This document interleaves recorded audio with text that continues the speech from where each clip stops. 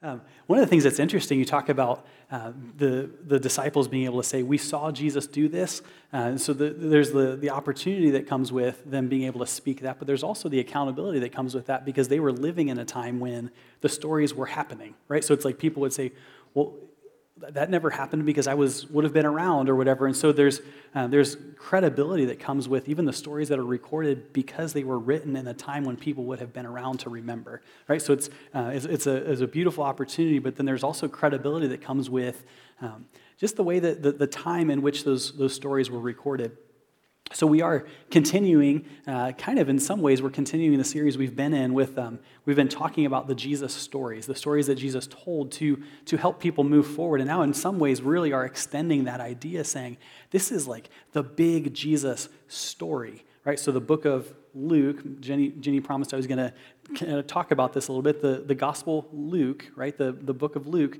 The companion to the book of Luke is the book of Acts. So Luke wrote the book of the book of Luke to tell the story of Jesus, and then he wrote the book of Acts to tell the story of the church in response to what Jesus had done. So if you're looking to kind of like look at the quick story of from Jesus' birth to what the church did in response to that whole time period of like the movement and the start of Christianity, you can read the book of Luke and then move right into the book of Acts to see the story. They really do pick right up, right where the book of Luke left off.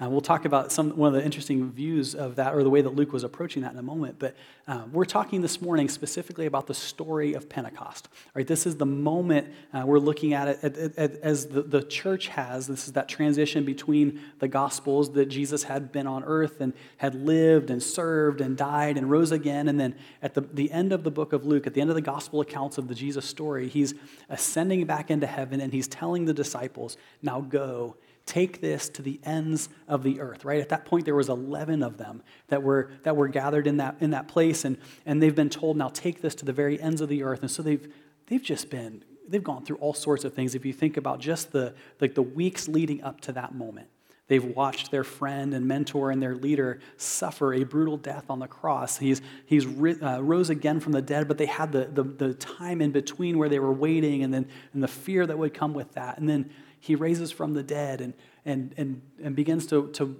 really push them in this missional understanding of what life is supposed to look like. And then they watch him now ascend into heaven, and then they're left trying to figure out what life is supposed to look like. So in some ways, you have, at the beginning of the book of Acts, you have this, well, what does normal even look like after all of that?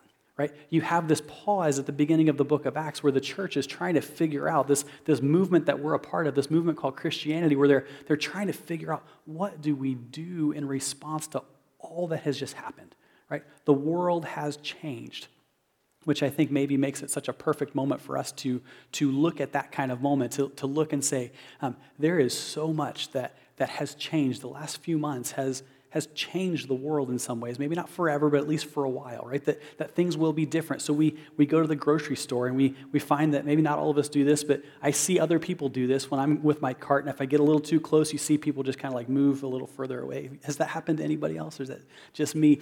Like this kind of universal suspicion, right? That it's like, wait, he might have something that I don't want to have. And so just kind of like watching the way the world is working. And we're saying, man, we want to get back to normal, right? We want to get back to normal. So for us, even what we're doing this morning is a glimpse of what it feels like to find normal on the other side of all these things. But we're not just getting back to the way things were, right? I think sometimes when we talk about kind of get back to normal, what we really mean is I want to get back to a way of living that doesn't require thought. Right? That kind of feels a little bit more like autopilot, that doesn't require me to make all the same kinds of decisions. I can kind of find myself back in the groove and the rhythms and the habits and all those things that existed before March 2020. So we're talking about this idea of normal. What we're going to talk about this morning really, it's so parallel because what we're really talking about is a new normal. We talked Pentecost 2020, the title of the subtitle of the message this morning. You add the word or the numbers 2020 after almost anything, and it's like code for it's different, right? It's like this is not like it used to be. That 2020, there has not been a moment, it feels like, in 2020 that has felt like any other year leading up to it.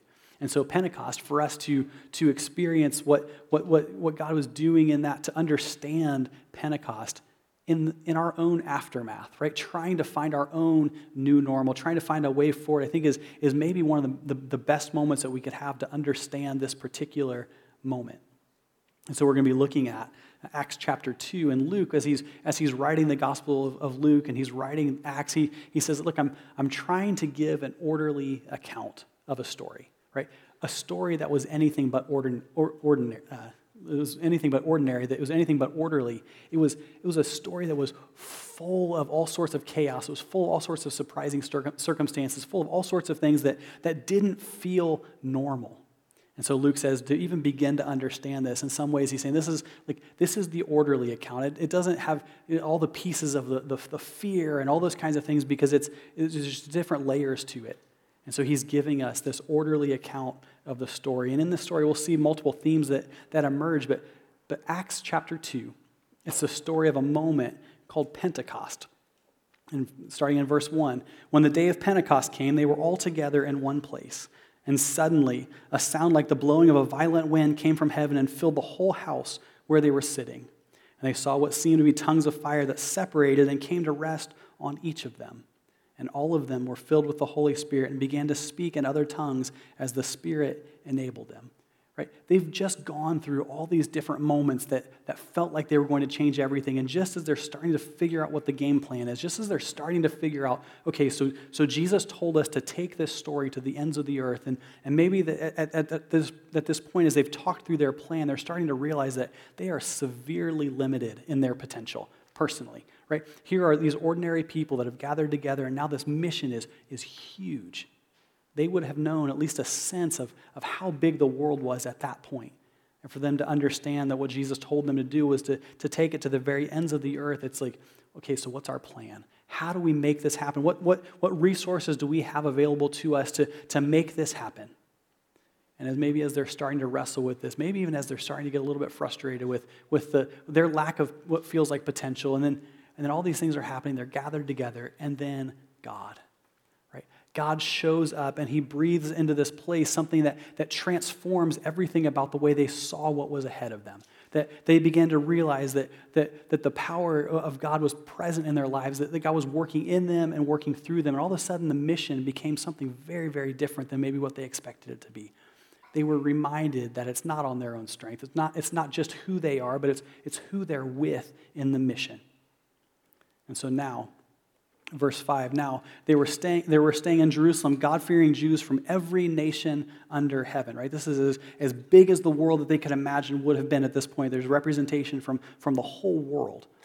He says, when they heard the sound, this crowd came together in bewilderment because each one heard their own language being spoken. Utterly amazed, they asked, aren't all these who are speaking Galileans? Which sounds like it's maybe they're giving some sort of compliment, saying, wow, it's amazing. These people from Galilee are doing this thing. That's impressive. But what they're really describing, and the way that they're talking, it's like they're saying, aren't those kind of like bumpkins from Galilee, right? To understand that. They're saying it with this kind of sense of rejection of a people, saying, how in the world could this be? Right? These people are not the kind of people that could actually like do something impressive. That here's these people who are from a place where extraordinary things don't seem to happen. Right? That there's no way that this could all be happening. And so that it starts with one of the themes that we're going to see woven through this story, this theme of rejection.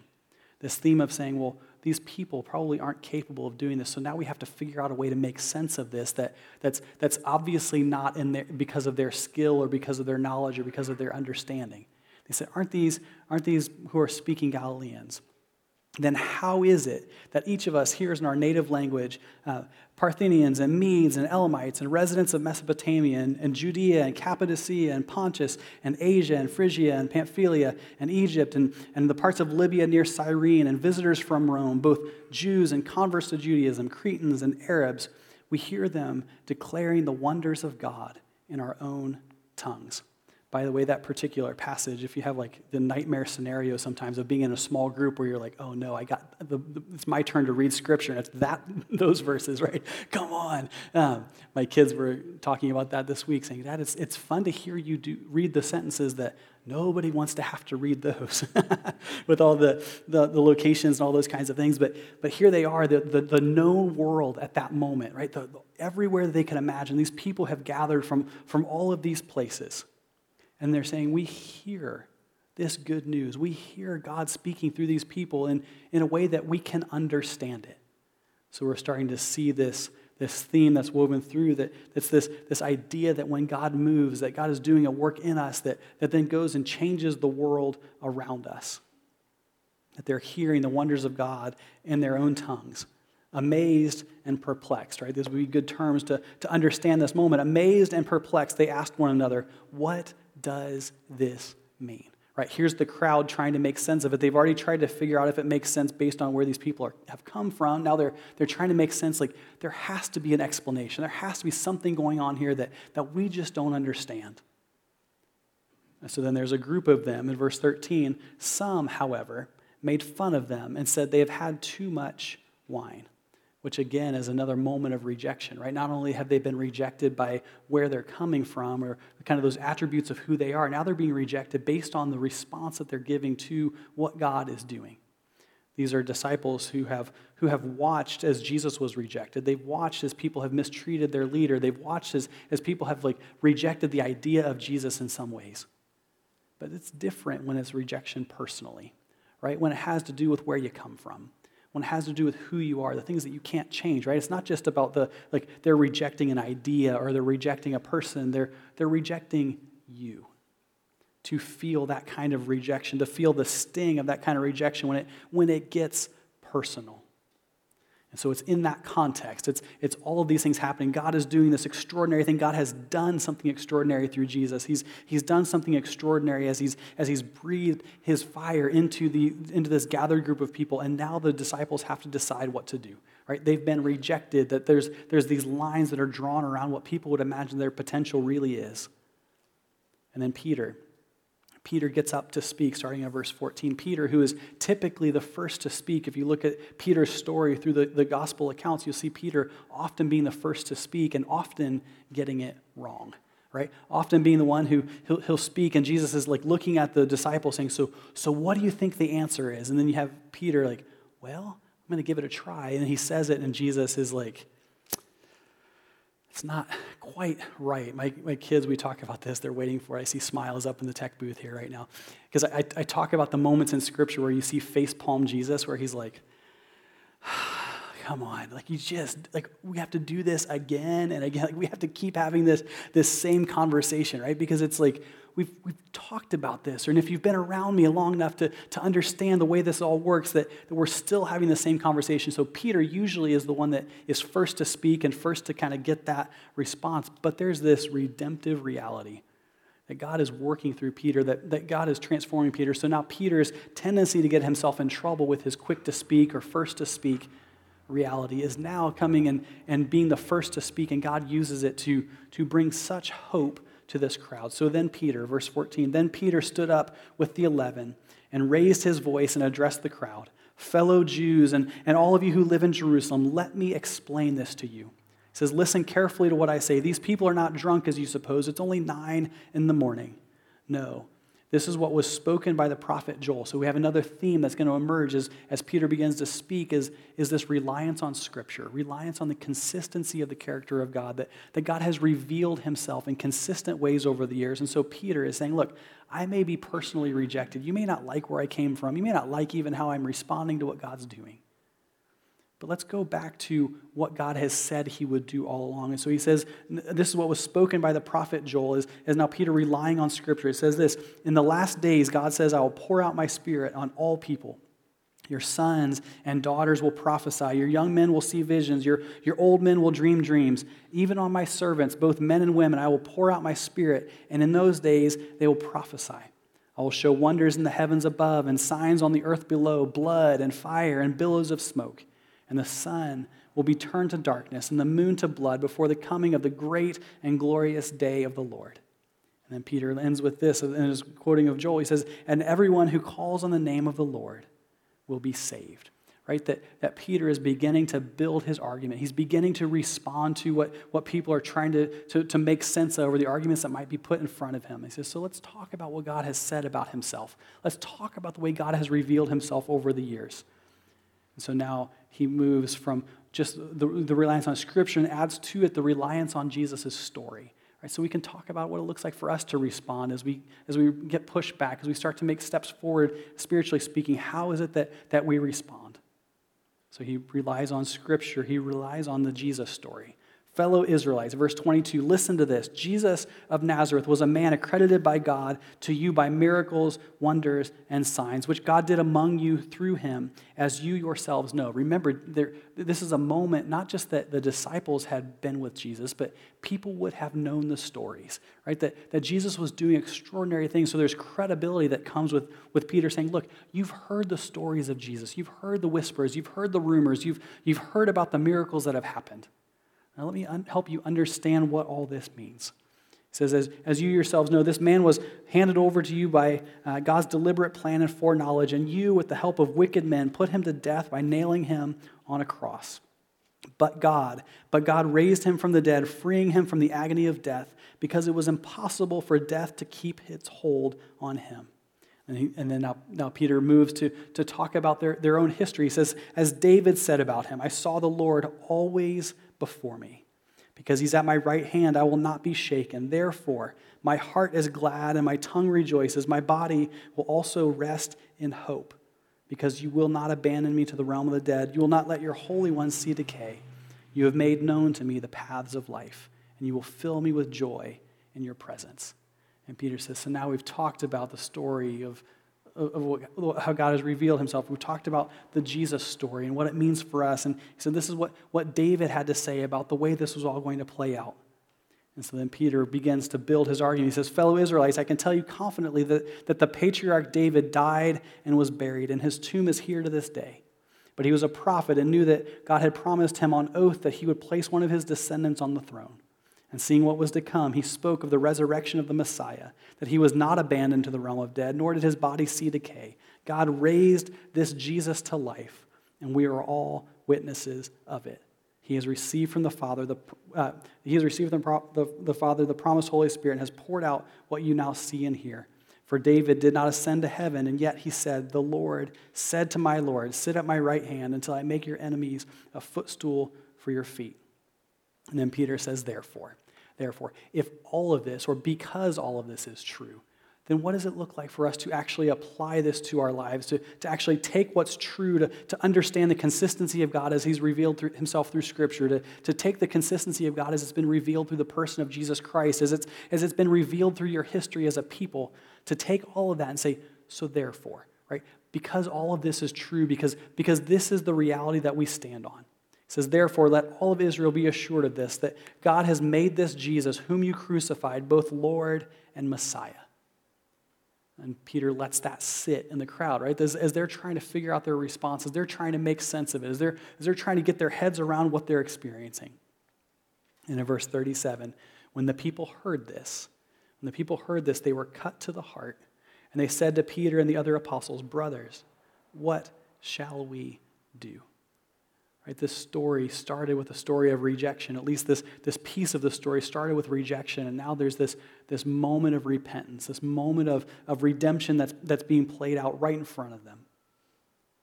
And so Peter replied with next steps, here's your next step, and then the step that comes after. He says, repent and be baptized, every one of you, in the name of Jesus Christ for the forgiveness of your sins, and you will receive the gift of the Holy Spirit. And Peter speaks hope. This story that started with Peter and his friends being rejected by the people around them, he now speaks hope, and he speaks this idea that they're being invited in, that it's not about drawing the lines, it's not about figuring out what about who's in and who's out, but he's saying, so let me tell you what this means. Verse 39, the promise, right? The promise is for you and your children, and for all who are far off, for all whom the Lord our God will call. the net could not be cast wider, right? He says, this is for you, right? You who at the beginning of this conversation were maybe even pointing to us saying these people must be drunk because they're just not acting right, right? Or these people from Galilee, so we're not even sure that they could even be capable of doing what it is that we're seeing happening in front of us. That this group that was watching this happen, these people with their own set of expectations, their own sense of how it was all supposed to play out. Peter is looking at them and saying, look, it may not make sense. Right? You may not be able to wrap your head around all of this, but let me tell you something. There is hope. Let me tell you that it's for you, and it's for your children, and it's for people who are a long way off. Right now, we're talking generations of distance. We're talking geographic distance. We're talking potentially cultural differences. All those kinds of things that Peter is looking and with a story that started with rejection, with a story that started with lines being drawn of a suspicion, and all those kinds of things that his response, his transformed response, as God gets a hold of him and helps him see things differently, instead of saying, look, we have found truth and you guys just don't get it. That when God moves, right, as God is getting a hold of Peter's heart, as God works through Peter, that the story is hopeful. Right? That it's God's heart on display, saying the promise is for you and for your children and for all who are far off. Right? That it's bigger than what you think, that you may have rejected me, but God has not rejected you. We're going to get there, right? Here's your next step. Repent and be baptized. The themes of rejection, of reliance on Scripture, reliance on the Jesus story, of repentance and redemption that are woven throughout this story. That it's about more than just language, right? It's about the heart of God. It's about the mission of God. It's about things being bigger and different than maybe what we'd expect them to be. About a new normal that's better than what normal was before everything changed. Right? To find in the aftermath this new normal. So this morning we're invited to embrace a new normal. Right? We're invited to embrace a new normal that is not autopilot. Right? That's not just us kind of going through and finding the path of least resistance. It's not about survival or comfort. It's not about suspicion. It's not about rejection. It's not about these kinds of things. But it's about finding normal and after everything has changed, embracing the new normal, leaning in and saying, God, what is it that you're trying to teach me? What is it that you're doing in me that you want to do through me? In some ways, you could look at it this way, that we've already been pushed to the edge, right? We've been pushed right up to the edge of chaos. For some of us, we might say, look, my life, it feels like it's been pushed beyond chaos, right? We've already been pushed beyond our comfort zones. We've already been pushed beyond what we would be willing to, like the places we'd be willing to go. We've already been pushed to the edge. What if we learned to live there, right? What if we learned to say, God, whatever it is that you want to do, that, look, there's already chaos. I'm already learning to operate within chaos. I'm already learning to operate within change. My world has already been disrupted. What if I'm willing to say, God, keep disrupting. God, help me find a new normal on the other side of all the things that we've walked through. Let's learn to live in the new normal, to embrace our new normal. And it starts with getting over rejection. Right? This is the story that the disciples were having to navigate. It started with a story of them being rejected, right? Of them trying to figure out what it was all supposed to look like. And there's a tendency that we have when we feel rejected, or maybe we just, in our own self-reflection, that we tend to reject ourselves. And so it starts with understanding the promise. It starts with understanding the promise. Getting over rejection starts with understanding the promise, which means that we live in the promise. That when we look in the mirror, when we look at ourselves, when we look at our lives, that we can imagine that we're a people of the promise that Peter is speaking of. That you are not so far off that the promise is not for you. That it's for you and for your children and for all those who are still a long way off, which gives all of us hope. To look at our lives as a people of promise, to look at our lives and say, look, it's not just that I'm rejecting myself or saying there's no way God could use me because here's all the things I've done wrong. Here's all the things that don't add up in my life. Here's all the things I'd have to change. Here's all the things I'd have to fix before God could speak hope through me. What would it look like for us to get over that and to say, I'm a person of promise, right? I'm a person of the kind of promise that Peter is describing, that we can look at ourselves, that we can look at our lives, and we can imagine better, right? That we could begin to potentially see the edges of what God sees when he sees us, to live as a people of promise, to live in the promise, which means we look at ourselves differently, to not reject ourselves, to not reject the possibility of what could be in our lives. And then we live out the promise, which means that we look at other people with that same kind of eyes, right? That we look and we say, so I can see the value of a person. That when we're at the grocery store, when we're walking in kind of like in our normal lives, when we gather together in small groups, when we gather together in this place, that we look and we don't just see people, but we see people that God loves. We see people that God loves so much that he sent his son for them. That he disrupted the disciples' lives so much so that he said, now go and live in a different way, because this matters, that it goes to the very ends of the earth, that people who are still a long way off get to experience what this actually means. To live out the promise means that we see people in that kind of way, that our heart begins to help us understand, because God is transforming us, that we can be able to see people differently. And so we get over rejection, the rejection of ourselves and the rejection of other people. And we say, what does it look like for us together to be a people of that kind of promise, to say, what is it that God's wanting to do in me, and then what is it that God wants to do through me? So we get over rejection, and then we get in on the movement. We get on the movement, which is the multiplication portion of it, right, kids? If you're keeping track of the words that I'm saying, multiplication is one of those. Because what God does in us is not just for us, but it's for the world around us too. That what happens in this place, when you talk about movement, when you talk about what it looks like for us to embrace what God is doing, that it's not just about what happens here, but it's about what God does through what happens in our lives. To get in on the movement, to recognize that God is on the move, that God is inviting us to be a part of something that really matters. That he changes us and he changes the world around us. And that means that we in our new normal, we find our eyes fixed not just on our problems, not just on the chaos that's around us, but we fix our eyes on Jesus. We say, what is it that the world looks like? If my eyes are fixed on him, then I can look at the rest of the world through him, that we fix our eyes on Jesus, to understand that where we're going, where our eyes are fixed is on Jesus. And then our heart is for the world around us, for those around us, because that's what Jesus' heart was for also. Right? That what happened at Pentecost wasn't just for the benefit of those people in the room that saw the fire show up, but what happened at Pentecost was for the benefit of the world, right? That Peter seems to understand this, to say, look, this is God on the move. This is God not just doing something in us and for us and showing off with signs and wonders, but this is so you can see that God is for you. Right? And so Peter has this generous spirit as he's speaking even in the face of rejection. Because his eyes are on Jesus, that his response is different, that his words are different because his eyes are fixed on his King, on Jesus, and his heart is for those around him. So we look at that and we say, eyes on Jesus, heart for the world around us, heart for those around us. Then that means that we do whatever it takes, just like Jesus did, whatever it takes to bring those two together. Because when God moves, he moves us.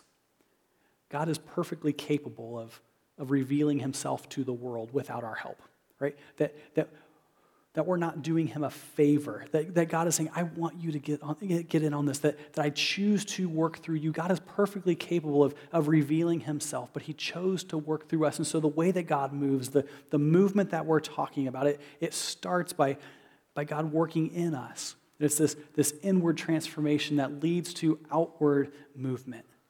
Because the story of Jesus always moves outward, right? That it's always on the mission. It's always moving outward.